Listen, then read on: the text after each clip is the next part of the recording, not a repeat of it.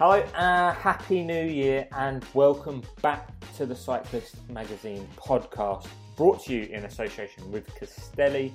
I am your host, as ever, Joe Robinson, and I am joined, as ever, by Mr. James Spender. Happy New Year, Joseph. Happy New Year to you, and on today's episode, we are joined by one of the most knowledgeable men in professional cycling. He's the king of cool, the Koenig Quickstep Director Sportif and Copenhagen City Councillor Brian Holm. But before we get onto that, let's start this year as we ended the last with some things we like and some things we don't like.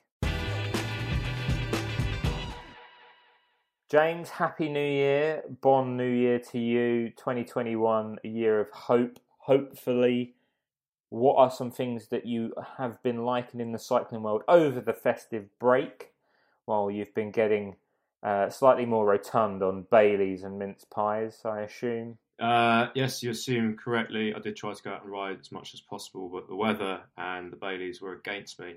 But when I did, one of the things that I really enjoyed, and this is possibly the most boring thing I'm going to say in 2021, I really like mud guards. One pair in particular, they're called the Quick Guard, and they come up off one side of a kind of modified quick release axle. Right. I'm not going to explain how they work. You can Google them if you're really interested. Thankfully. But they're really basic. They're easy to install. They don't look utterly rubbish. And you don't have to attach them to any brake calipers. None of that. Malarkey. They're universal fit. They don't cost the earth. I think something like 40 quid a pair, which is kind of okay. And I stuck them on my winter commuter, and then within that, I rebuilt the old fella. So that's my original road bike. Eddie Merckx, the very same. He's a sandy colour, if not beige. I've had him since 2002 probably, and he's even older than that. But I tell you what, anyone that needs a little bit of time out from everything that's going on, get yourself a good podcast.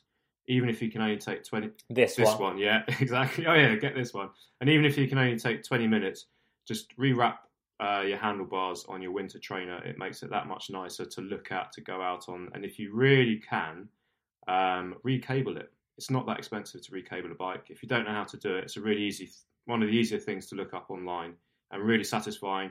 And it can render an old clunky bike into something that feels quite new and quite lovely. So... rebuilding bikes, adding mud guards, listening to podcasts. I have been loving those things. How about yourself, mate? Perfect. How about yourself? I want to know first, before that, James, I'm going to throw it back at you and know, is there anything that's been giving you the grumbles? The grumbles? In that same time frame? It's when you wake up in the middle of the night and you wee. Yeah, I know all about that.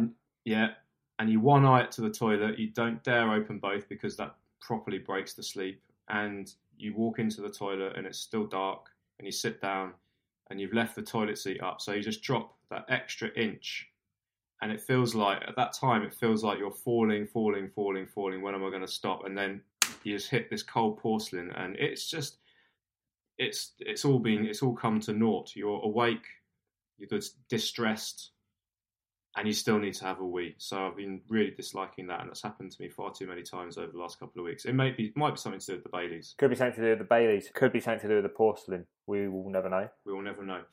So yeah, there's that. Other than that, nothing to complain about really, other than the obvious, which I won't. Good to hear. Yeah. How about you, mate? What about me? What have I been liking? So, as you all know, regular listeners, I hurt my leg in December. Not that I want to go on about it. That small violin has been played. But I'm nearly back to being fine, I guess. I was told 8 weeks off the bike. I should be back on the bike by the end of this week. So that's 5 weeks. So I must be a medical miracle or like Superman and able to, repair quicker than the average human. But why has that been the case? Well, I've been doing some pretty intensive physio with my physio, Francois. Shout out, Francois. Francois? Where'd you find Francois? The NHS. And, that's nice. Yeah, we've been video chatting. It's been excellent. But one of the things I've been doing a lot, and I've been using a lot, are Therabands, which are, in essence, just some latex tubes that can offer you resistance against muscles and joints, and are used by physios on patients to help them sort of repair bad injuries, and also just, in general, build strength. And I'm pretty sure that you've probably used them, James. And I must say they are excellent because at the moment, I won't show you, James, because this is a children's show. One of my legs is, normal because I've been using it normally. So it's its usual thick. It's like a meatball marinara that you might get in Subway, right? Nice, thick, quite plump. What kind of bread is it?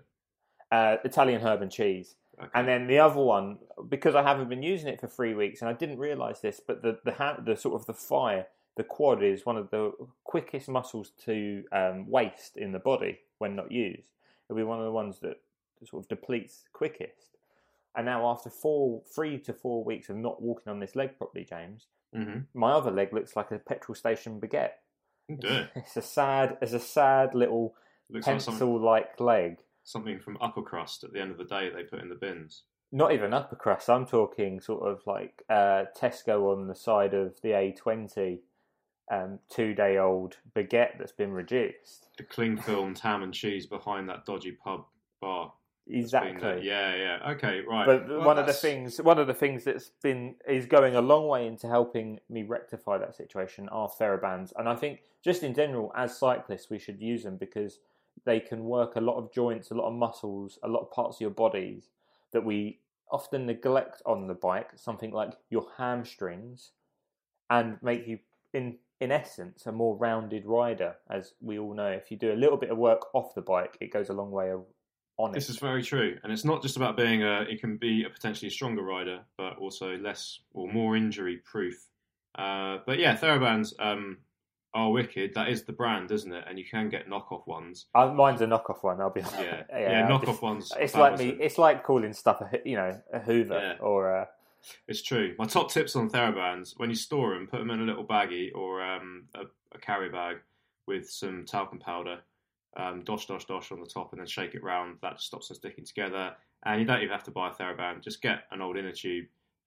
Cut it to length and tie a knot in it, and then that's going to double as some kind of resistance. But TheraBands are nice because they're funky colours. Yeah, mine are colour-coded, so... Yeah, there you go. Well, I'm glad to hear that your leg's getting better. That sounds like a very positive step, and many steps to follow with Francois. But has anything been getting you down, Joseph? Nothing bike-related, James, and I'm trying not to let anything get me down in 2021. That's nice. Good vibes only. Positive thoughts equal positive actions. So nothing, except from maybe there only being 2 series of Succession, an excellent HBO drama that I watched over the festive break. I say watched, I binged it. It's probably one of the best things I've ever watched on television. I think James agrees with me. So there's a top tip for you. Something, if you're spending a lot more time on the turbo trainer this winter into this incoming lockdown, watch Succession while you're training. Yeah, Succession, excellent. Very sweary though. Very sweary. Just so everybody knows, very sweary. And podcast recommendation because I know everyone's going to go and recable their bikes after this and want to listen to something.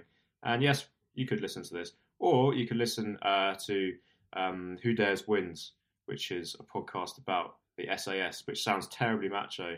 Now I've said that, and I'm not a macho person, but it just has some mad stories in it. One of the best ones kicks off with a guy who has a fight with a chimp when he's 10. And that kind of puts him into wanting to be in the SAS. And another one is just really sad. It's about post-traumatic stress and a guy kind of finding himself going to Chile and taking ayahuasca and meeting the devil on a trip in a cave. Ayahuasca is a kind of purgatory drug or a purging drug. So yeah, great podcast. Anyway, we should talk about cycling and we should talk about our guests. So Joe, shall we? Let's get Brian home onto the episode. I'm sitting watching Formula One. Oh, did you? Did you just? I'm guessing you just saw the crash. That was horrible. I thought he was dead. Shit. That's one of the worst. James, have you just seen the crash that just took place? No. Where's the race? So it's in Bahrain, and the French guy Romain Grosjean in the first couple of corners just sort of deviated across the road and hit the barriers, and the car snapped in half. Whoa! The fuel made it explode, kind of. But luckily, he just got out. He got out and walked away, very frightened. But that's it's one of the worst ones I've seen, actually. Wow. Cars don't tend to catch fire these days. Yeah. That used to be a thing. So who's winning? Who's in the lead? They have to fix the fences, so it's still, I don't know what they call it in Formula 1, neutralization. And they're about to restart, I think, in a few minutes, they'll start again. But they have to fix the fences. Oh, they got the safety car out. Yeah, no, that just stopped, red flag. And they stopped everything. Everybody went into the pit. And, they have to repair the fences before they can start again. And that's certainly going to cost a little hour. That would, mentally, I'd be, as a driver, that would be hard to get switched back on. Probably for everybody, but I think it was the last race for Romain Grosjean anyway, yeah. So it could pretty much have been his last race, yeah. And for the others, I don't know how many times we saw it, but I mean, they're probably made of something special, aren't they?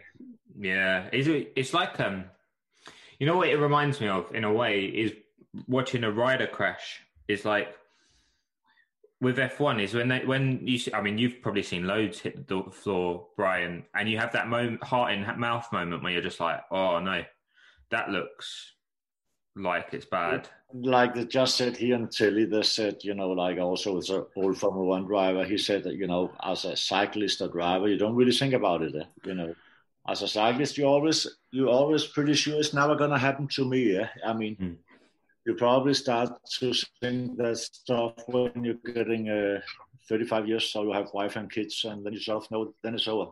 Does that change riders in your experience then? As soon as they have families, are they different riders? Not everybody, but probably like 80%. I mean, when you're alone, you're young, you're single. I mean, you're master of the universe, aren't you?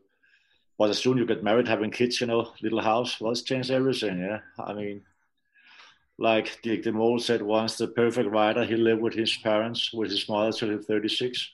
Then he quit cycling, and then you can have a normal life, eh? Did you find that in your career? Did you have children when you were still racing? Nope. I got it when I stopped. But I remember the first signs, when you started to wear a helmet, in the bunch sprint, when you're getting 30 years, you broke your bones. And when you start to put on your helmet, I remember I think, wow, probably I'm getting too old for that stuff now. Time to do something else. Yeah, man. See the small sign. So this actually brings us on quite quickly. It must have been good to see one of your riders, Fabio Jakobsen, back on the bike last week. This is quite reminiscent of that because of what happened to him at Tour of Poland. But thankfully, someone above was looking out for him, and he was back. And now he's back on a bike, which is huge. That must be really nice for you to see as one of his. Yeah, it's true. To be honest, I think I was not the only one. But when I saw the crash in Poland, I stopped the cars to see the sprint. I never liked it because it was downhill. I always complained about it. And I thought that we wouldn't see him again. I mean, the doctors was the same. They said, that's over. Were you there, Brian? Yes, I was there. There was sorry, my language is a fucking madhouse to be there, and especially when I mean, it was just crazy, like a bomb exploded, and honestly, we thought he wouldn't make it, just as midnight, we heard maybe he would survive, and not being brain damaged. And from that point, you don't really think about if he's be a cyclist or not, just to survive and have a bit of a normal life, then suddenly cycling is not that important anymore in that situation. But okay, again, to see him, on the bike, that's at least show we're getting back to normal, sort of. Yeah, I've met him before. I've chatted to him before, and he is like so young, and you forget how he's like younger than me, and I'm quite young. He's quite like a child. You chat to him, and he's so enthusiastic, and he was quite cocky, which I liked about Fabio, and I think he still will be quite cocky. So to see him, getting back to some sort of normality must be so sort of hard. It makes you feel good, I think. Especially having to experience what you saw. I agree. Well, that was a shock for everybody, of course. I mean, he was unconscious, but for his family and everything, must have been a nightmare. You just said about that downhill run into Katowice that it's pretty rubbish. And it seems like the UCI are being classic UCI and not really putting their hands up at all, because they've. I mean, you may see what Dylan Groenewegen did as wrong. It was a racing incident, but the UCI have not kind of made any comment about that stage finish. That, as you said, Brian, you complained about it. There was guys from other teams who have said for years that's not right. I've spoken to guys in the peloton who are like, we hate that finish. We've said before we hate it. So it just feels a bit shitty that the UCI are not doing anything, like putting their hands up. I mean, it's just nothing about. It's easy to say afterwards. I said something, but actually I mailed about it. There was something wrong. I said, I mean, we can do an uphill sprint on the other side. They'll probably go 55 an hour instead of 85 or 90, whatever they're doing downhill. And I said, one day gonna have my one big nasty accident. And coming to this UCI, wow, it's business as usual, isn't it? I mean, you sometimes think, what are they doing? Well, they gave a Groenewegen 9 months. Yeah, no mistake. Okay, but we have to keep in mind also, you have to take care of the kids also. For sure, Groenewegen made a mistake, but it happens in a bunch sprint. So I think people was quite rough on him on social media also. Hannah didn't really like it. I think he was already punished enough. So what do you say to your guys after a day like that back at the hotel? Who talks to the team, and how do you get everybody through it? In the start, we did not know, to be honest, if you would survive or what. There was nothing to say. I mean, the telephone was ringing every 2 minutes, somebody, and we didn't know. So honestly, it was nothing to say because we just did not know what was up and down. But as soon, I don't know, it was 11:30 or 12 o'clock at night, I don't know, the way him sort of up of the coma they could, and sent some impulse to his brain, and they said he would not be brain damaged. And that was very good news. For the rest, we didn't know, but we had a meeting with the riders, and the doctor were coming, our team doctor, Ivan, he was speaking to the riders, and that was about midnight, and of course we discussed, like, we still have to wait if would we have started. I mean, I would have said no. I would probably gone home, I think. But it was up to the riders to decide, of course. But after that, we have a chat at night, and just that he would survive and not being brain damaged. That's very, very good news. And we saw the day after, Ballerini, he was second right after Mr. Christensen. But of course, it's always back of your mind. I mean, you just cannot let it go. Have you spoken to him since, Fabio? Have you chatted to him at all? We had a Skype meeting with him, yes. And how is he? How is he, like, sort of spirits? Is he look? How's he sort of dealing with it all? I mean, it's hard to judge. To be honest, one thing, if you have a meeting or calling somebody, I think in a case like that, I don't think we are like 70 people in the team. He'd be crazy if everybody called him to hear how he's doing. He cannot keep on repeating himself.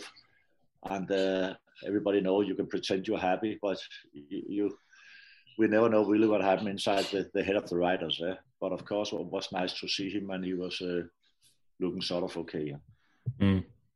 Do you look at racing now, Brian, as more or less dangerous than when you were riding? Because obviously you're riding back in predominantly in the 90s, and as you mentioned earlier, no helmets. That wasn't compulsory, and arguably the equipment isn't quite as dependable as it is now. Equally, things are maybe faster and people take more risks. I mean, from the team car perspective, do things look more dangerous out there or less dangerous?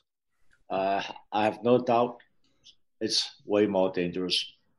They are going faster than my generation, much faster. I mean, we got more furniture trap on the roads, roundabouts, speed dumps, average speeds much faster. We got the radios stressing everybody probably.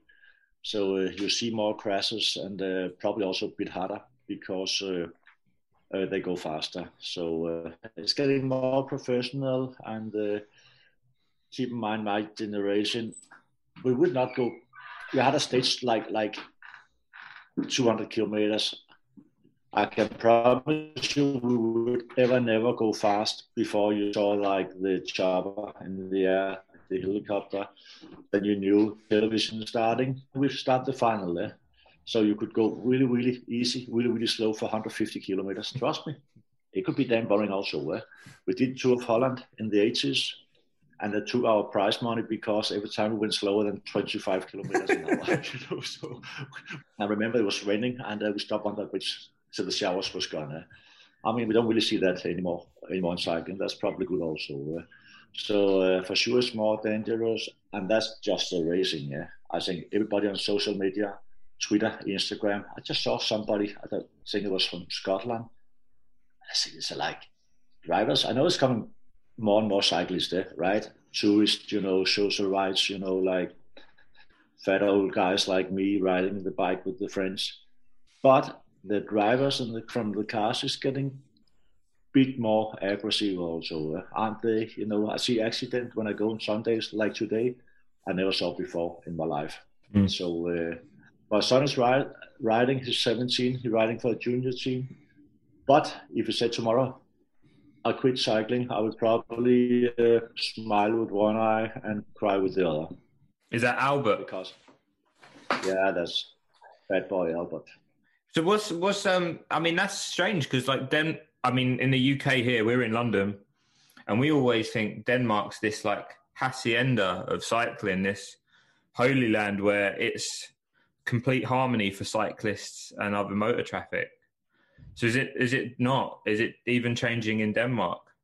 It was getting worse and worse the last 5, probably 10 years. It doesn't happen overnight. But here during the corona, it's probably the same in UK. Why? Bike business been going steady down, selling bikes. But like with the corona, nobody could travel. It seemed like the whole population bought a bicycle and everybody get on the road now. Everything sold out. It's good for the bike shops. They have like the golden days now. But all the cyclists, it's good for cycling, of course. Everybody follows. It's good for the sponsors. But for the drivers, it's probably been a bit annoying. So even after 50 years doing the same circuit by training, I have to change it. I have to find some new roads because, you feel like you risk your life sometimes. People just getting mad. And no, I'm happy I'm not 17 today. You're finding yourself back on the saddle a lot more over these last few months, because I follow you on Instagram, and you just mentioned there, fat old men like me. You're absolutely not that guy. You look like you could. Honestly, I'm not just saying this. You look like you could still compete, and you're often joking about putting some of the younger guys to shame when you go out on rides. So yeah, how often are you still riding? And is it something that Mike Tyson has just come and fought a boxing match at the age of 51?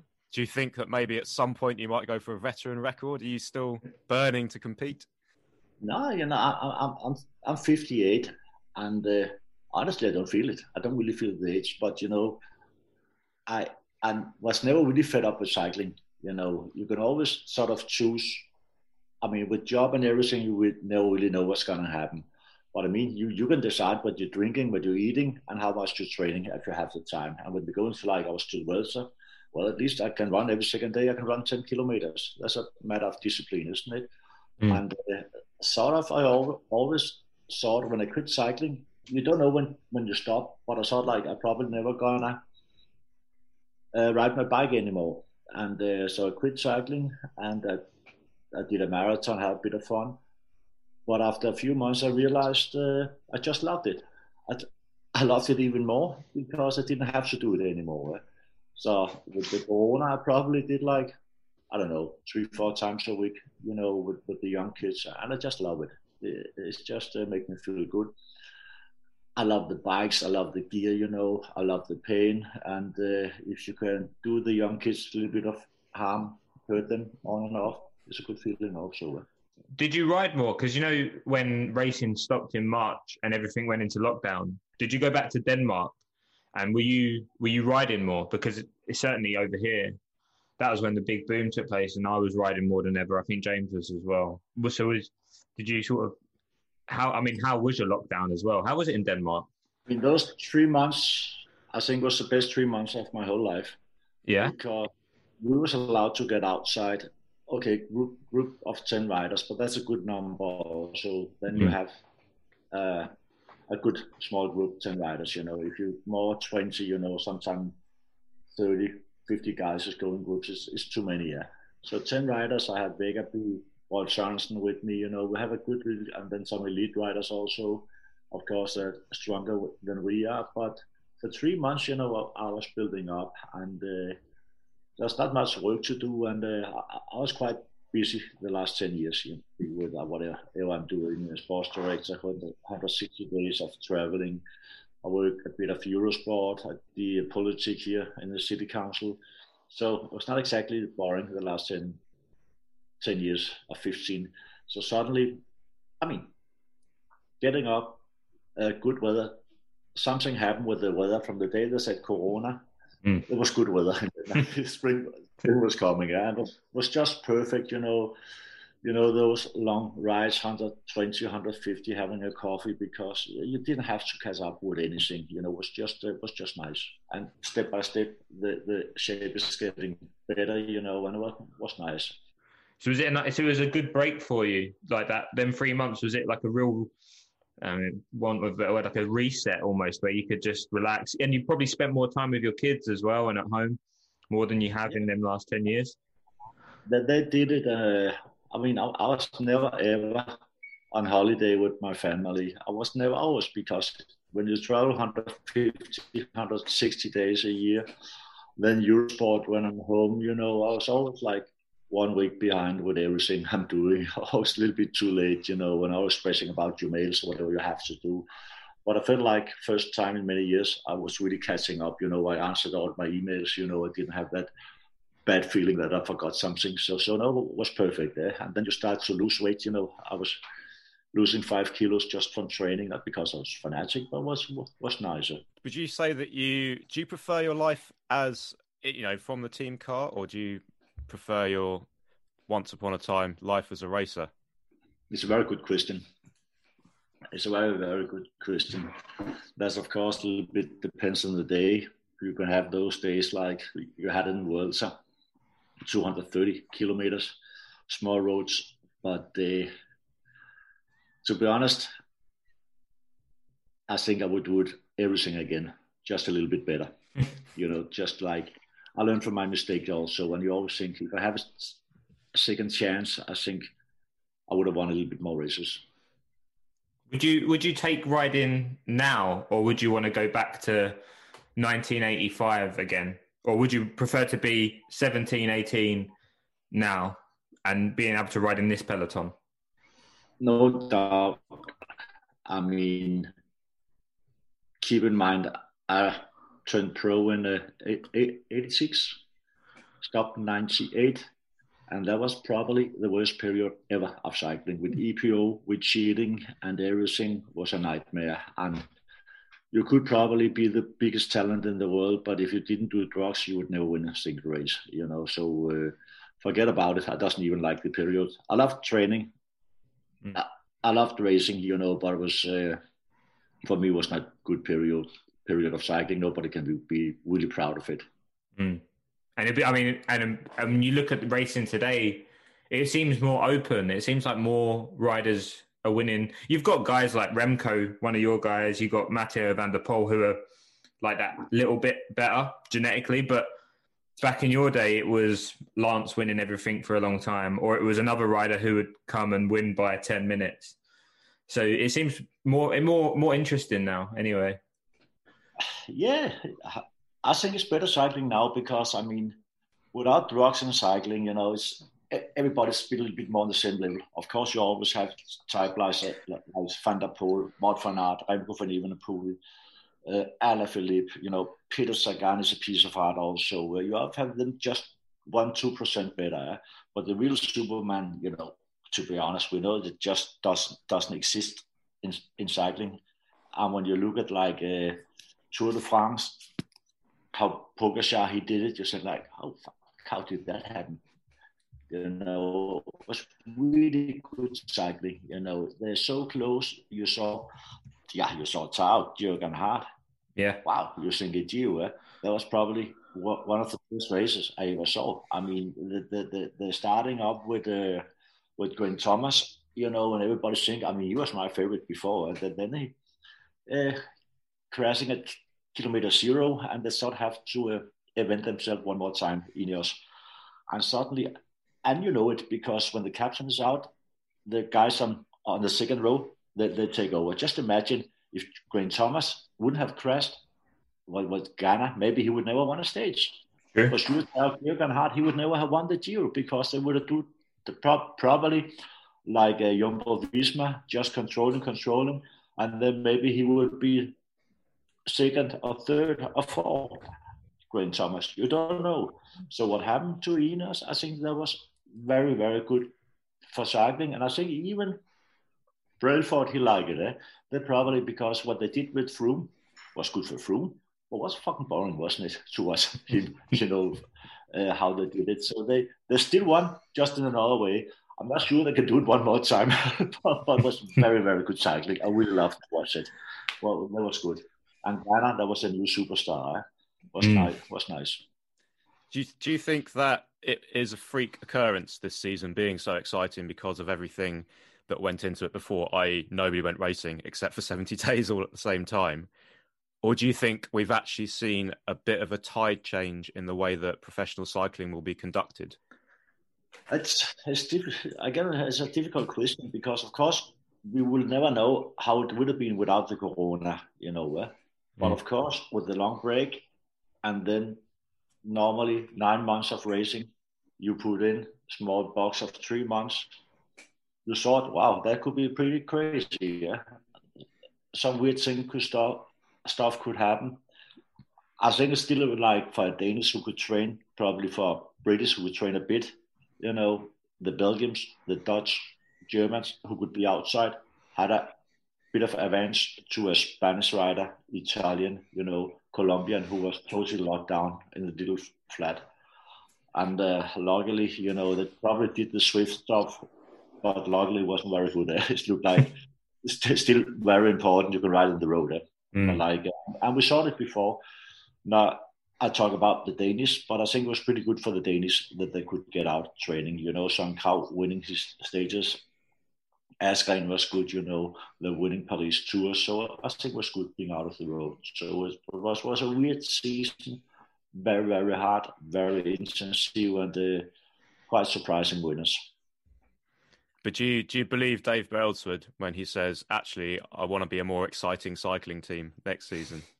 I met him in Vuelta, and he said exactly the same. He just said exactly the same. He said he wanted to change the structure of the team, and he loved the types like. Actually, he reminded me a little bit. You remember Peter Post, like the big manager of Panasonic, Chiralak, and basically Brailsford said he sounded a little bit like Peter Post, where he said my riders have to look like movie stars. We have to change everything. Good-looking guys like Ghana, like Tao, Jürgen Hart, we have to attack, and I think he meant it when he said it, but with Brailsford, really know, do you? Yeah, we'll wait till we'll think that's the case. Then the Giro will happen, and there'll be 7 of them on the front again. Exactly, that's what I mean. Because you saw also with Jumbo Visma, they got a lot of critique for how they rode the tour, and of course, after the race, we all professors in cycling. They did that wrong. They shouldn't have control. But at the end of the day, they did the same again when they went to Vuelta with Roglic. Same old story. You do it when you have the leader jersey. It's not really plan B. I mean, otherwise you have to ride like Astana. You raise an interesting point there about promoting making those superstars in your team, making them like movie stars. And back when you were riding, although you said that, it's probably really, really tough on riders and a very difficult time for the sport, but you had these big characters. It kicked off with Indurain. You were riding in a team with Rees, Johan Brunel's in there, There's Jan Ulrich, Eric Zabel also on your Team Telecom team. Do you think that we just can't get back to those stars? Because they were, almost like wrestlers. They had these big personalities, and you see these pictures now, and they look incredible on a bike, whereas everyone looks very similar, maybe, and is a bit more not so outspoken. Do we need more of that stardom? Yeah, we need more like stars like that, but it's not gonna happen. It's over. It's done. I mean, you're wearing a helmet now. Everybody have the same shoes in the team, the same shoe covers. It's hard to recognize a rider now because they're so similar. I mean, they're popping up, on and off with his image, doesn't he? I think the last superstar really in cycling with the whole movie star around him was probably Wiggins, Brad Wiggins. I mean, he was probably the first ever, I mean, imagine he had sideburns when he won the Tour de France. He had a few tattoos. We never saw that before. And then, of course, Sagan, and who got that his own image. But I think the best thing for cycling in many years was, of course, Wigo. And I think with Armstrong, you like him or you don't, but he was a character also. He did have that little bit of Hollywood, didn't he? He was not boring. Well, I liked him. He made the sport bigger than cycling. He transcended it. So people who never heard of cycling had heard of Lance, and for better for worse, exactly, that's made it a bigger sport than it would ever have been before. Because he was in Hollywood films. He was on talk shows with Jay Leno and chatting to the president. Cyclists don't do that. And the same way with Wigo. Wigo was on chat shows, was, going to Downing Street, opening the Olympics. That's because getting knighted, because they've got a personality, which I think some guys now have. For instance, a former guy you'd have sort of known quite well, someone like Fabian Cancellara, never really had that personality. Amazing bike rider, but ultimately just quite a boring guy. So he just goes by and he doesn't be good for the sport. He's very good at the sport, That's true, but I think it's a tricky business also, isn't it? I mean, to be good like that with sideburns, with tattoos, it's still old-fashioned sport, isn't it? I mean, just our good old friend Laurent Fignon. I mean, he'd have a ponytail, and I don't even know if he ever went to university, but like they called him the professor. He was riding, with Cartier glasses, and he got that image. But at least he was winning Tour de France also. I mean, until you're winning a few big classics, you better just look pretty normal, because still I'm a bit old-fashioned also. If I look at cyclists, two young kids, one with earrings, tattoos, and the other one with a normal haircut, I probably choose the guy who's looking most normal. And then, of course, like modern cycling, I mean, nobody have an opinion about anything anymore. I mean, it's very, very easy to make a mistake on social media, and the whole world gonna hate you, So all the press officers, you have 2, 3, 4 and everything. They of course you have to be on social media, but I think it's very easy to do something wrong also. And I mean, there was a US guy with the red beard from Trek who was waving with the black hand or something. Quinn Simmons. Yeah, I don't still understand what he did wrong, but then he was a racist, of course. And so the world is just getting more weird with all the social media, and it's hard to follow, isn't it? Is that something that, for the guys on Quickstep, you're training every day, you're probably doing some work in the gym, you're going out and you're riding a lot, you're doing turbo work. Is there also half an hour on social media being taught, this is how you use Twitter, this is what you do say, this is what you don't say? I think that's not only in cycling, isn't it? Luckily, we have a few press officers, and it's their job, When I was young, even young sports director, you was basically a sports director, you was a manager, you had a lot of bigger responsibility, Today, as a sports director, you're like a driver, where you're driving, but Patrick Lefevre, he's the boss, he signed the riders, I read in the papers sometimes who he signed, You have doctors, probably in my days, the Sonier was a bit of the doctors also, if you know what I'm saying. And but today you only just have real doctors in the team who take care of the riders. Whatever, when they have a crash, they have to clean the wounds, or if they got flu, whatever, you have the doctors.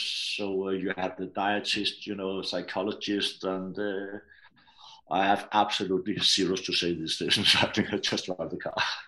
So is it easier for you now? Because, so as you said, like when you first started at sort of in the team car, was your day more full on? Were you doing more for the riders? Whereas now you've just got to focus on being in their ear on that stage or that race?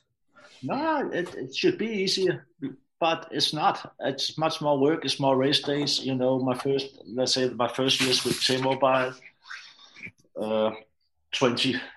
15, 20 years ago, I started with T-Mobile as a sports director, and 120 race days, big salary, and no PowerPoints, no race radios.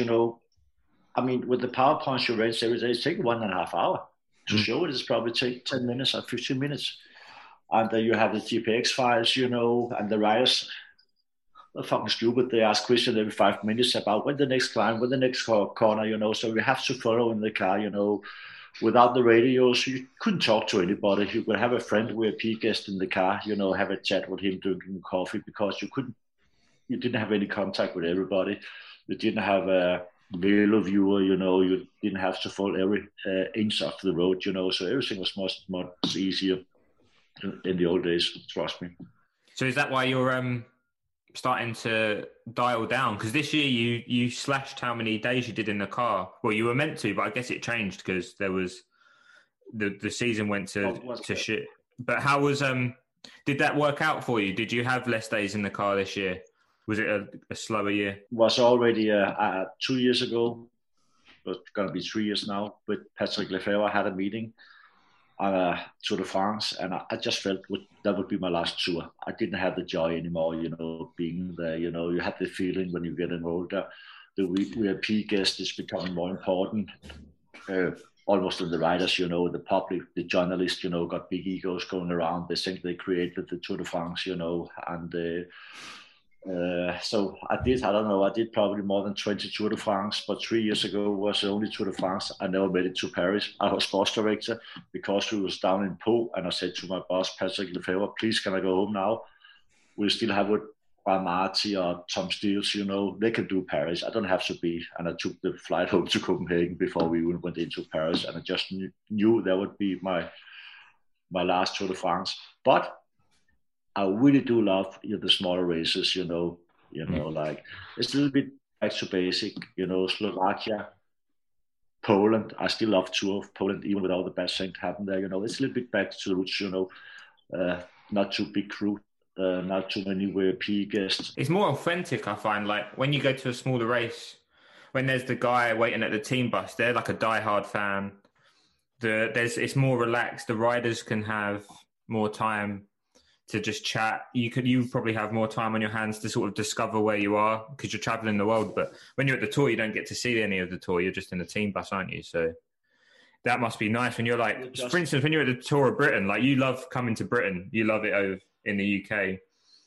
You get to see all these parts of a country that you love, and you get to, have a fry up when you want. Exactly. It's probably something to do with my age also, because I mean, when you're done the 2 or 20 times, you probably see it, and but doing the bit small races, you feel like you're back to your roots. My son is riding, and 2-3 times a week, if he doesn't ride, I'm gonna see the elite riding. I go to the track every Thursday in Copenhagen. I see the races. I check the calendar. I'm watching the cyclocross. Sometimes I even ride myself with the old boys, But I just love it, And for sure, for many years, I did not really follow the amateurs in Denmark, but I do now. And I didn't care, 10 years ago, 15 years ago about the small races. I just loved the classics, I loved the Grand Tours. But now everything is opposite. So send me to Slovakia, and I'm happy. Slovakia is good as well. Most casinos per person in Europe I've been there. I was just Slovakia or Slovenia. Yeah. Slovenia, I think, isn't it? Because there's only like 3 sanctioned casinos in Italy that are run by the state because it's outlawed. So obviously they pay straight into Vatican City, those casinos. Everyone goes to Slovenia over the border. But Brian, I was going to ask you just then, because you're talking about that contrast between the massive races like a Grand Tour and then a smaller race. What's it like in a car when you're at the Tour de France compared to when you're in Slovakia? There must be some pretty crazy moments. I look at the cavalcade coming through all of the vehicles and think, wow, how do these guys not smash up their Skoda Octavias or their Volvos, whatever it is? I think it takes a lot of concentration also. I mean, it's not only like, of course, with two of the motorbikes, it's quite annoying, but the motorbikes are there because they need the photos, and the security and so on. And but end of the day, I would not, when you're sitting in the team car, if you go to a small race, Tour of Luxembourg, Tour of Britain, it's sort of the same. It's always the same. You have to make decisions. We're going to ride, we're not going to ride, we're going to wait for him, we'll drop him, whatever. So it's always sort of the same decisions. And I think the only thing you have to think about, even when you are at the Tour de France and you make a decision, I always think in my own head, like pretending I'm not at the Tour, I'm just sitting in Slovakia. Because if you start to think about you've got 2 million television viewers, then you'll probably be nervous. But sometimes you just have to push the button and say, okay, 20 kilometers to the finish. We go, should we do it or not? It's a big risk. We did the most crazy stuff, going early in the crosswind. I remember when Cav won a few years ago, was 13 and 14. We decided with Jumbo, Visma, whatever that was called, those days to pull when it was 120 kilometers to the finish. And we came out of the city. The bunch was splitting 10 pieces. Kittel, he was behind because he was starting to get a little bit faster than Cav those days. I said, we have to drop Kittel. And he was always, with his team's Shimano, whatever that was called, Argos, always 20 seconds behind, but 70 kilometers. Movistar Valverde in the first group with us was probably 40 riders. Then Valverde puncture. I said, fuck.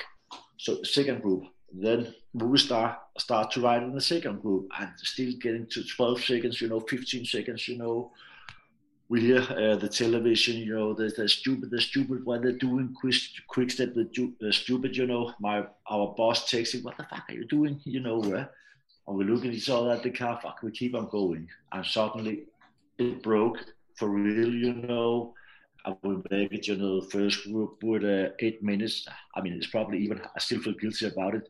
It's probably still costed Valverde his podium spot in Paris, but it was a fantastic stage we did that day. I mean, probably only us, we can remember, but that's good memories from cycling. When you really take the big chance, attacking far out, and you're really squeezing the whole bunch.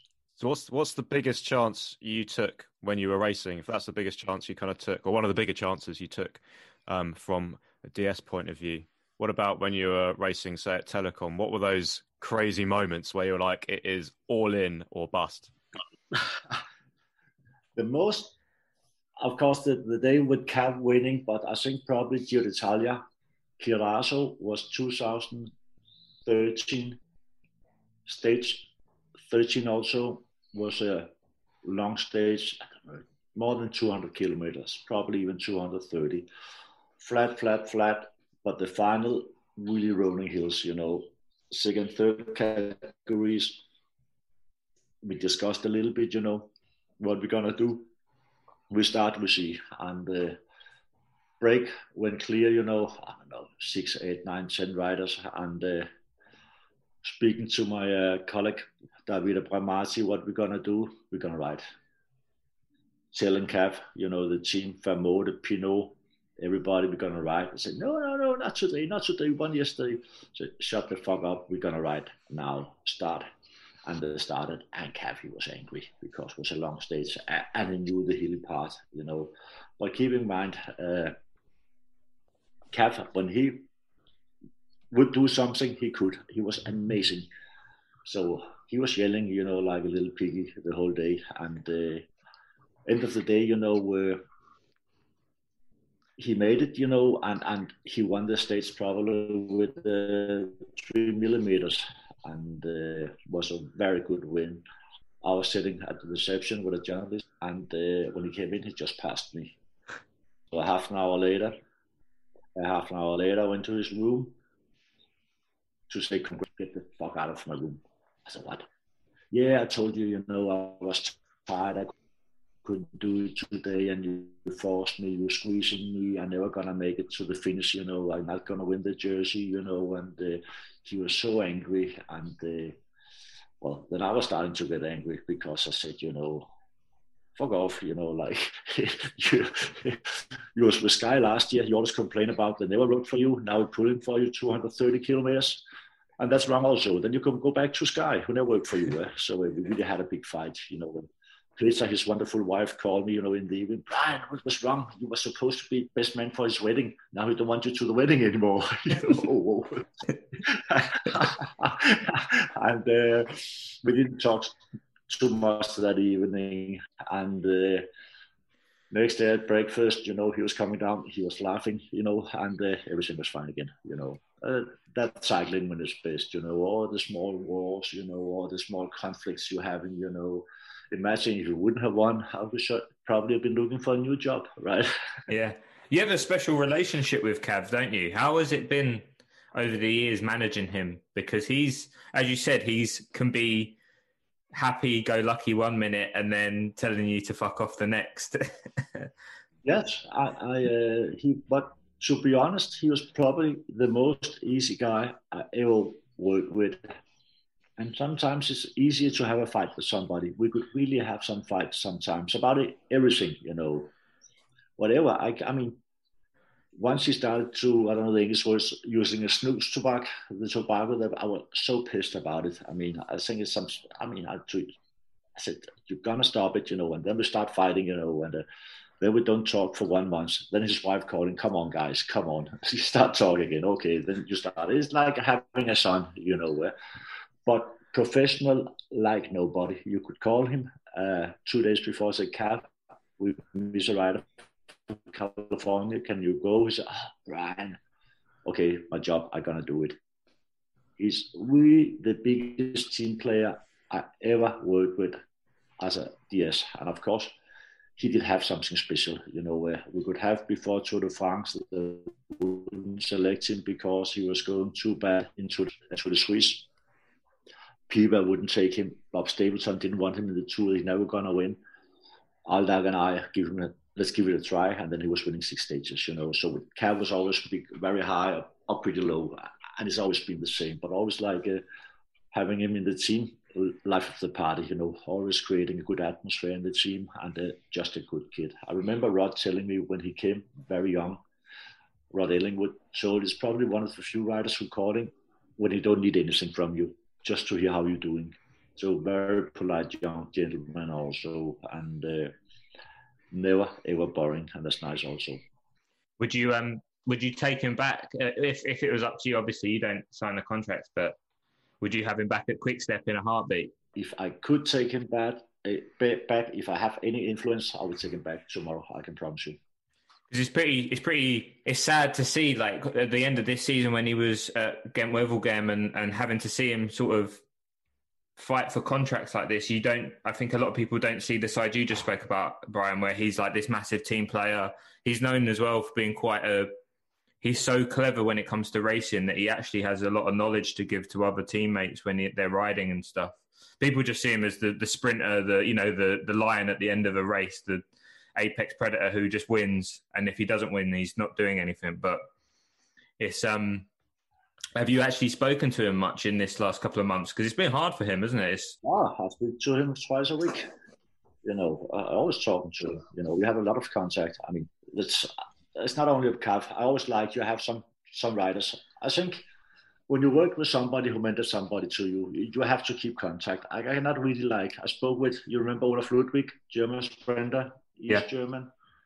Last Sunday I spoke with him 1 hour. I'm calling people, you're driving, I think I didn't speak to Olaf Ludwig for 1.5 years.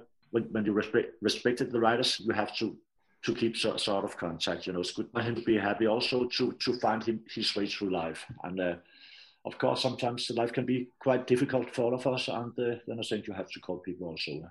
It's interesting, the relationship almost that you have with the UK through Cavendish. I'm not sure if people kind of in this country necessarily realise how much we owe you and Rolf Aldag as well for the work he did at HTC and then the wins that Cav was bagging. He was a cyclist that suddenly was on the news, whereas before we had Chris Boardman and there was a decade of not very much. And then, obviously British cycling has got a lot to answer for and they brought through Wiggins and things. But do you ever kind of think like, yeah, I should be an honorary member of the UK. These guys owe me. Nah, to be honest, I would put it quite different because I think with Cavendish, probably he made my name as a sports director also. I mean, I think he would probably still have been very, very good cyclist even without me. On his good days, you could put our bus driver in the seat of the DS. He would still have won with 10 meters, But for me, it was of course a pleasure, and being at the right point, the right time, and working with Cavendish. I mean, his character was fine to me. I know somebody in the team probably have a bit more difficulties with him than I did, but I liked him from day one, and he was just a good cycling. But all the hard job he did was, of course, for himself and his family who did it, and I was actually just driving the car. But who do you think would win in a head-to-head with Eric Zabel and Cavendish? Zabel, who was a teammate at one point for you at Telecom. I have a lot of contact with Zabel also, and Zabel, he was East German, and Zabel, he was a good climber. He could do everything. He could do as the classic. He could do the hilly part, but the fastest guy ever. I mean, it's easy. He won 30 stages of the Tour de France, Cav. I mean, when he was good, he was just good. Nobody won 30. Yeah, probably the Merckx, but that was mountains also. So probably the fastest sprinter ever was Cavendish with his 30 wins, and Zabel, he was just he could climb, he could do everything, and winning I don't know how many, 4 or 5 times the green jersey. Zabel, he was sort of different riders also. He was a bit more than, I wouldn't say just a sprinter, but Cav, he was like a pure sprinter where you can say let's say you have Wout van Aert, Tom Boonen, Sagan. They're strong. You know what I mean? They're strong. But like Cav, Groenewegen, they're pure sprinters. Pure sprinters like Fabio Jakobsen and so on. They're sprinters, and then you have the guys who are strong also, like Sagan, Wout van Aert, Van der Poel. So it's sort of divided, isn't it? It's funny actually with Cav. We spoke about there not being personalities in the sport anymore. He is like one of the last real personalities. When you see him being asked questions at the end of a race, he gives actual answers. He's not giving answers that has been told to him by his press officer in his ear. If he thinks it's a stupid question, he'll tell you it's a stupid question, as a lot of my colleagues will tell you. He's told them over the years. But if you ask him the right question, he'll be there for 20 minutes telling you the answer. He's a 1 in a million kind of character in that way, which is something we don't appreciate, I think. It must be nice for you guys also. And I'm not too sure our press officers always liked it, because it was almost like, I was more like, yeah, come on, Cav, just go, say what you think. And our press officers, no, stop it. But like, it's a little bit, I remember where he crashed a guy also from Shimano, I don't know, Tom Wheelers, in the Tour the day before, Saint-Michel, the TT. And he was sick, and probably Kittel won the stage. Cav was furious. And you have a journalist standing there, probably waiting 2 hours and asking him a stupid question, I mean, sometimes I think also, why would you stand 2 hours waiting and all the stupid questions? I mean, you have 2 hours to have your notebook, write down something clever. If you're winning, if you're losing, probably even when he crashed somebody else crashed. But Cav had that very stupid question. So Cav, he reacted, grabbing his telephone out of his hand and taking it with him in the bus.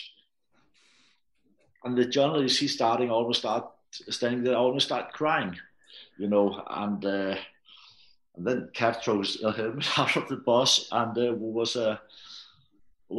sort of crazy. And I came with the car probably 5 minutes later. I didn't have a clue about it. And they're saying, yeah, Cav took his microphone, you know, like, and he was standing there with tears in his eyes. I wouldn't say poor journalist, the strange journalist who would actually, I mean, he had to go to handballs or something like volleyball. What the fuck? Why would you go to a cycling race? You have to expect as a journalist sometimes a reaction also. At least you shouldn't cry about it afterwards. So it's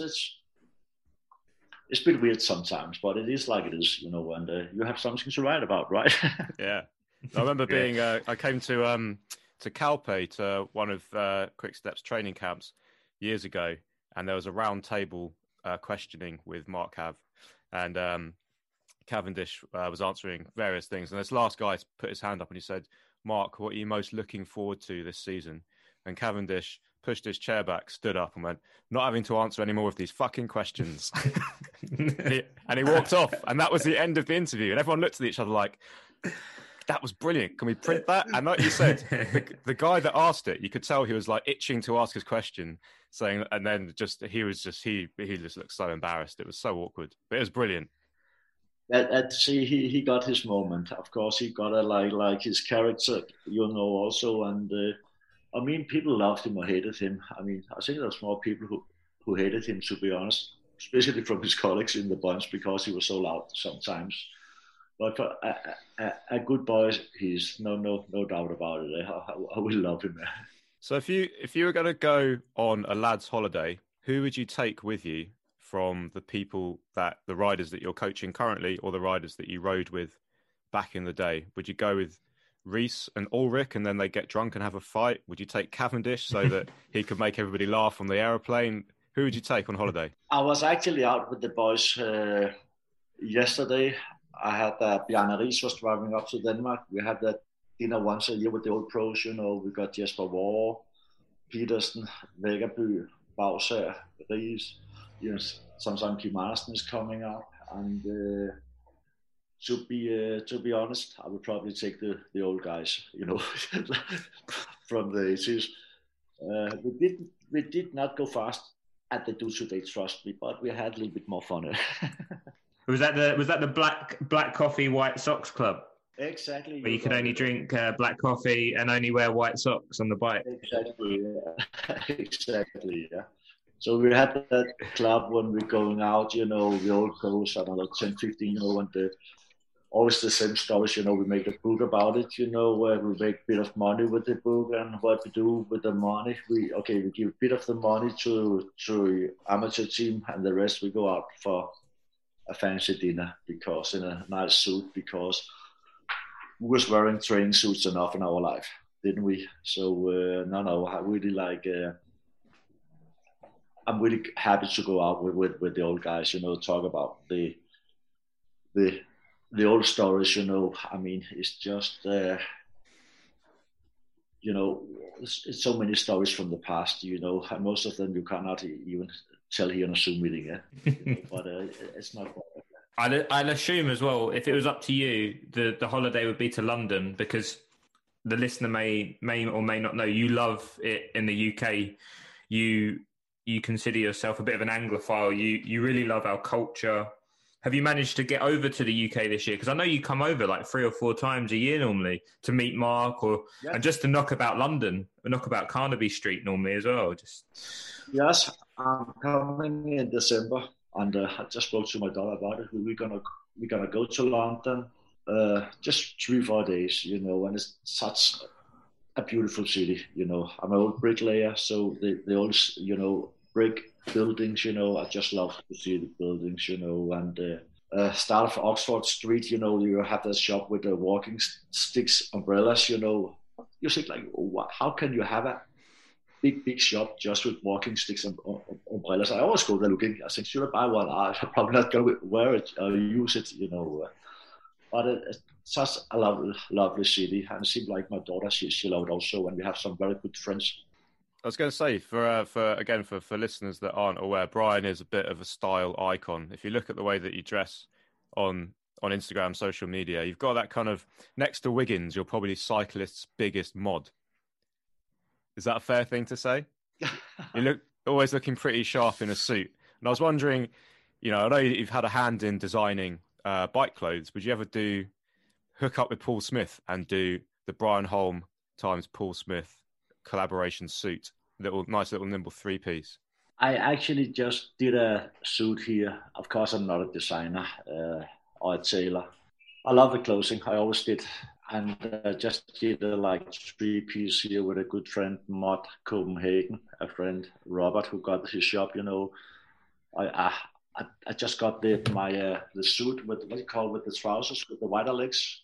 The sort of flare leg. I just love flare leg, now everybody was wearing, skinny jeans and all that stuff here the last few years, and I hate it, So we just did a new cycling jersey here with Paul Smith, and like we talked about before, when you stop cycling, you have those, you amateur, so you have those almost 20 years you wearing a training suit, everybody the same haircut, and then you quit. I mean, what's going to happen, But I we'll always decide how we're going to dress and how much we're going to eat, And I think, I like cyclists when I was a kid, when I saw the older cyclists, when they dressed well and kept a bit of shape, I was telling the young kids, when they stop, pay attention to your food, don't stop training, and you can always dress well, can't you?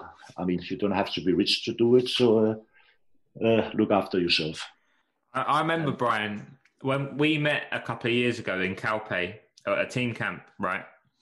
And it was just after Christmas, and for Christmas I got a pair of cherry red Doc Martens, low cut Oxfords, and I was standing there, and you came over to me and just said, "Oh, I love your shoes." And then we went in the team car together to follow the team around, and we didn't talk about cycling at all. we chatted about music mainly and my shoes. So you are one for the style. I remember that we spoke about the Rolling Stones, because I went to the same school as Keith Richards, and you couldn't get your head around the fact that I'd gone to the same school as him. Obviously, 40 years apart, but yeah, we're not at the same time. But I just love it, like the whole British scene, with the shoes, with the Doc Martens, my good friend Richard, he running, the Dover Street Market. Oh yeah. So the guy who runs is a good friend of Richard, and they got the Doc Martens, collab with Comme des Garçons, and I just had them, so I like shoes, like cycling shoes, and I always like the British clean cut, compared to the Italians, Dolce Gabbana, Armani. I was never really into that stuff, so the British clean look, I really like it, Talking about shoes, Brian, you recently, so I ride with the cycling shoes that have got laces, and you recently said that laces are really shit for cycling. You were saying that. Yeah, I love laces for riding. I think they just look cool, but yeah, because you doesn't do Williams and Remo and the laces, getting loose when you got 50 kilometers to go. Trust me, that can be a little bit complicated, eh? Yeah. And you always make them too tight to lose. If it's too tight from kilometer 0, you do 280 kilometers, then you have no blood in your food anymore, and it's a disaster. It's probably look good, but I would probably rather break my ankle than using laces again. I just hate it, I was going to say this might be a good opportunity to settle a few debates that we have at work about how to dress on a bike. So, for example, is it ever okay to wear bib tights? unless you're a ballet dancer, right? And I just remember when I was training in Belgium, and it's strange. You hear something when you're young. And I remember Ludwig Weinans. He just told me, that was back in 85, 86 in the winter, because I came in tights. And Ludwig Weinans, who won a stage in Tour de France the year before, he rode for TV Rock. And he said, he looked at me, Brian, you don't wear tights, you're professional. Oh, sorry, yeah. And since that day, I only use leg warmers. Was this actually a little bit silly, isn't it? You know, but it was. I always had it in my mind when you hear something when you're young. And okay, today I was out on my bike, was 2 degrees in Copenhagen, and I was wearing tights because it was bloody cold, right? But sometimes you hear something when you're young. You know what Sean Kelly, he said to me in '86. He lived in Vilvoorde, so did I. And I don't know, one day we were sitting, you know, and I would order the ice cream, and he just looked at me, Sean Kelly, and he said, Brian, professional cyclists don't eat ice creams. And I did not eat ice cream for 15 years because Sean Kelly, he told me, you know, and you heard a lot of strange things in the past, and you lived after it for 15 years. There was a big bike shop here in Copenhagen called Banani Sport, and the owner, Bent, he said, you always have to buy your shoes one size too small. Too small? And everybody did it. One size too small, because when you're pulling, then you don't lose any power. You know, all the power coming out of the pedal when you're pulling the toe clips. So, I mean, after many years as professional, you know, you get blue nails. I was always losing my nails because my shoes was too small. Then you're sitting home and said, oh, fuck, it's painful, eh? And I said, should I take a chance, buy 43 instead of 42? Nah, it would be crazy. Fuck, I go for it. And I bought, you know, one as bigger, and never ever more have a blue nail. So you hear something when you're young and you believe in it, right? Do you go socks over the tights or leg warmers, or do you go under? That's a very good. No, it should not even be a good question, you know. But of course, it has to be under. I mean, Van der Poel goes over, and he's setting a little trend now because exactly. And because bloody Van der Poel, then my son, he does the same. And with us here in the house, it gives big discussions also. And somehow I think Van der Poel, he's gonna win that. You know, fashion. You know, even we talked about the trousers. You know, white trouser or tight jeans, whatever you're going. And the fashion is changing every 7 years, isn't it? At least just a bit. So I can see, you know, in a few years everybody going with the socks over the leg warmers, you know. And just look at Rigo, you know, he started with the long sleeves and the jerseys, you know, and now everybody have it. That was Rigo, right? Lance Armstrong, he started with the black socks. I mean, long black socks. When I was pro, a good cycling sock would go to the ankle, right? If there was longer, you know, we call them Belgium socks, you know, like, and then you have Lance coming, you know, first of all, always black shoes, black socks. But then he went to the France. He started to use the peep shorts, like, that's much longer. I think he was looking weird, you know, but now everybody does it, you know. So sometimes you see somebody create sort of fashion, but you have to be you have to be good, and you have to win to do it. Otherwise, you look like an idiot. You know, if you're just somebody come with a beard and you're not good, I mean, you shouldn't do it.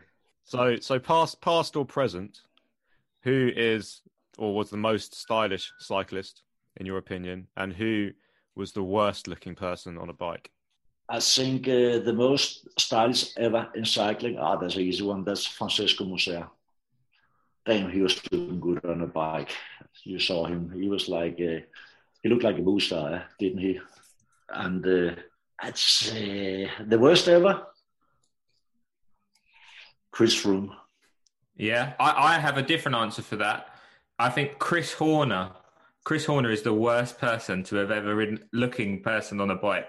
He rides like sort of 50 centimeter handlebars, and like he looks but worse than Froome. least Froome fits his bike. Chris Horner looks like he's doing a tour, like riding, doing cyclotouring with his little goatee as well.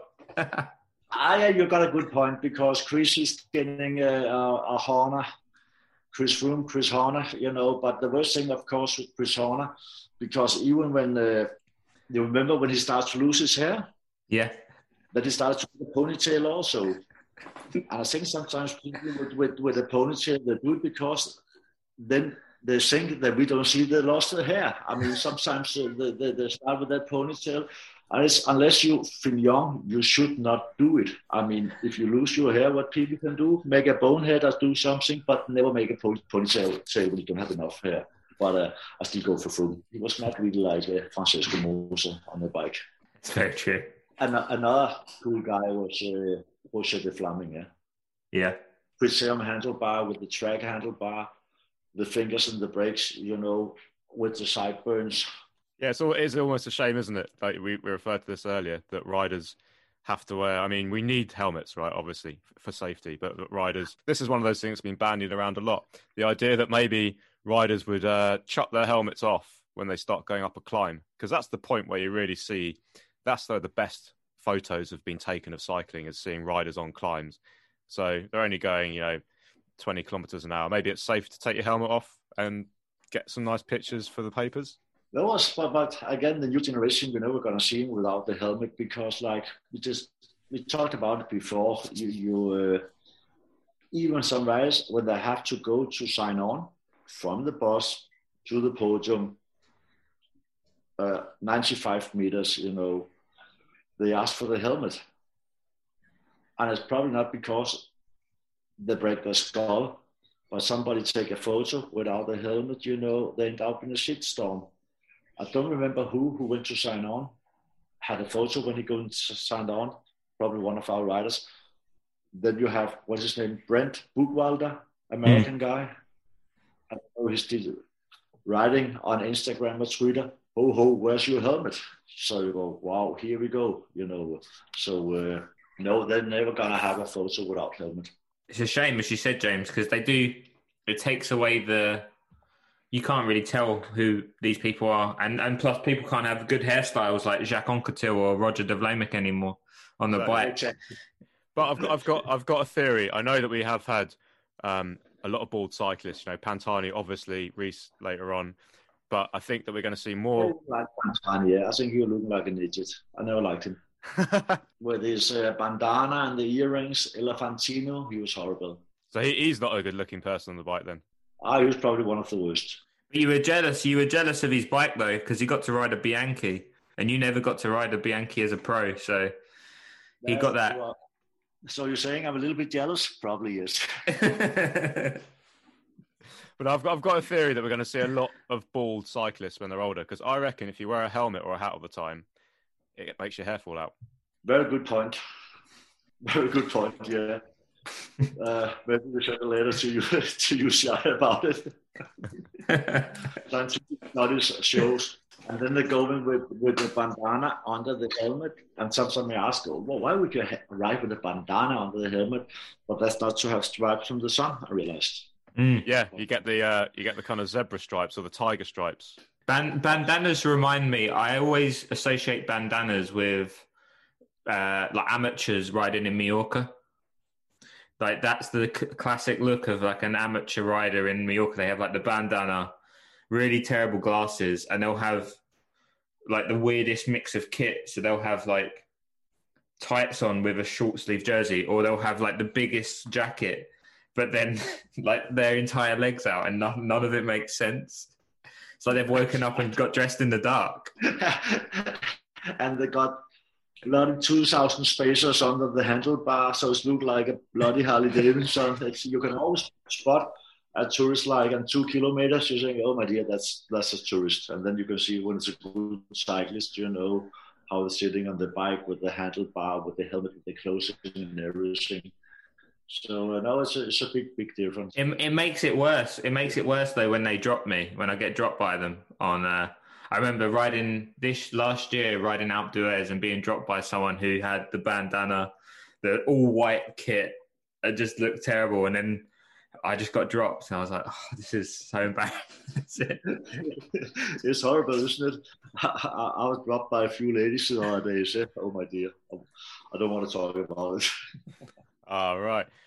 Well, it's 16:23, so I feel like we've kept you too long, Brian, already. But I did want to ask you one more question. Sunday. Yeah, it's a Sunday. We should point that out. Yeah, it's a Sunday. So Brian's given up his time on a Sunday afternoon to talk to us, which is and during the F1. So sorry about interrupting Formula One. But I just wanted to ask you one more question before we go, and it's if you were in charge right now of cycling, not just the UCI, but of cycling, what would you want to change about the sport? The first thing I would do if I went to the office, I would take. You heard about that discipline called mixed team relay time trial? Yep. That is the most stupid thing I ever saw in cycling. It's actually so stupid. I don't have words for it. So that's had to go. Okay. Second, I would make a 100-kilometer team time trial like we had in the past. 4 riders, each nation going. It's the most painful thing I've done in my life. So take back the 100-kilometer. Then I would take cyclocross to the Olympic program. We can discuss should it be winter or summer. That's a detail we figure out. I mean, handball, they play is a winter sport, but they do the Summer Olympic handball. So I think probably we could put even cyclocross on the Olympic program in the summer, and worst case in the winter. So band, team relay, mixed team relay, 100-kilometer team time trial, cyclocross for the Olympic, and then a little bit much more about the safety of the riders, checking the courses before. I think with Plugge of Jumbo Visma, Lefebvre, they had a pretty good idea about 3-4 pro World Tour races. They always have to take the course before. I think there was a spot we saw a few years ago in Pays Basque. I think it was Peter Stetina. There was like a pole. Yeah. In a bunch. It should not be there, So do something about the safety.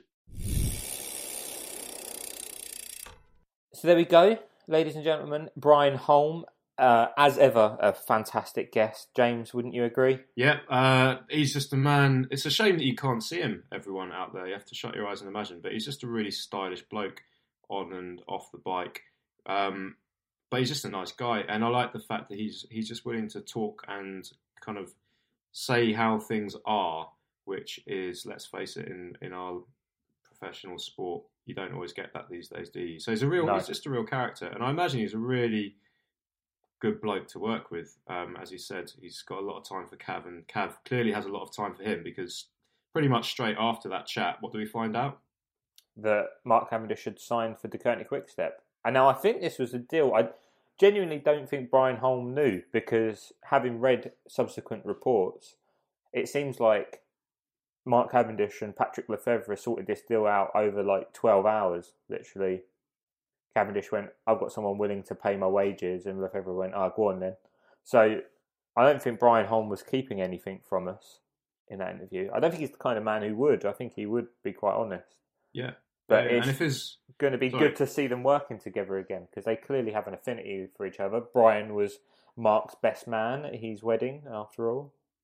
This is true, and maybe we'll see. I can never remember how many more victories Cav needs, but he might eclipse Merckx still. 4. I think he needs 4 to equal the record. 4 in the Tour de France. Yeah, so that's very possible for a man that we thought would be maybe even calling it a day. I mean, he even intimated as much, didn't he, at the end of last season? This could be the last time you see me. But no, and this led me to realise what Brian Holm was talking about in a subsequent tweet.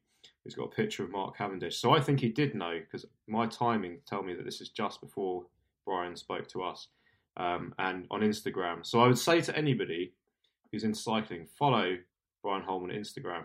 He's Holm12.16. And he posted up some really great pictures of him and his mates back in the day, but also this one of him and Cav maybe like some tiki bar or something. And it just says, Christmas quiz. Who will start the season 3 kilograms too fat? Who will come home to where he belongs? Who will say, for fuck's sake, every 30 seconds? Who will give us grey hair and spoil our sleep? Who will sweat like a fat pig? And who will be a proper cyclist again? Extremely difficult quiz. Mark Cavendish, maybe you can help. I just like that's generally, you wouldn't, I don't know. Can you imagine Dave Brailsford saying that to Egan Bernal? Absolutely not. And to follow this up, Brian Holmes' New Year's message to us all is Happy New Year to all. Pay attention to the crosswind, make your goddamn turns, and God save our fantastic Queen Marguerite too. Or the second, I guess, not two, because obviously there's still a queen in Denmark. I could go on, and I will, just with this last one, which is brilliant. So this is a picture of him in his telecom days with Reese, and he's basically having a go at Kasper Asgreen, who's on his team. Yep. So current Danish champion, a very handy classics man. Yep. So Kasper's clearly complained about being tired. So Brian Holmes written, Dear Kasper Asgreen, if you think you're tired after 3 days in the south of France, I will tell you about the Tour de France '96. Heppy, Rolf Aldag and Hen, we were all pulling on the front for 3 weeks through heat waves, thunderstorms, wet cobbles, Pyrenees, Alps, the Vosges, Holland, Belgium. We had no fancy bus, no hipster cook with sailor tattoos and a funny hat. Press officers does not exist. We spoke with our heart. And when somebody beated us, we did not congratulate them on fucking Facebook. I shared a room with Reese and listened to his shitty taste of music for 3 weeks. My ears are still bleeding. Now, 24 years after, I still wake up in the middle of the night, sweating like a shot pony, having had nightmares about stage 16 through 44-degree massive central Hotekam heat. We never saw our boss, Walter Goforth, smiling, and Reese, Zabel and Ulrich was not exactly stand-up comedians either. Trust me. And it goes on. In Paris, after winning GC, and half of the stages, we ate sauerkraut because it was the favourite food of the Fritzes. So, dear Kasper, if you feel tired and unwell, give me a call and I'll tell you about real life. Have a good drive in the air-conditioned high-tech team bus. Enjoy your protein shake. Remember, cycling is your religion. Say hi to the boys. Good luck. It's just brilliant. It's too much. It's too much. You just got to say it how it is sometimes. And Brian's one of the rare people in this sport that just shoots it from the hip, as we learned in the interview, and that's why we all love him so much. And he gives us so much joy every time I chat to Brian.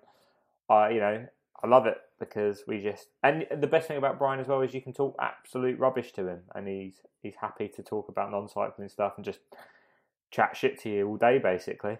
Well, there we go. So he's our favourite man in cycling for 2021 so far. Can anyone overtake him?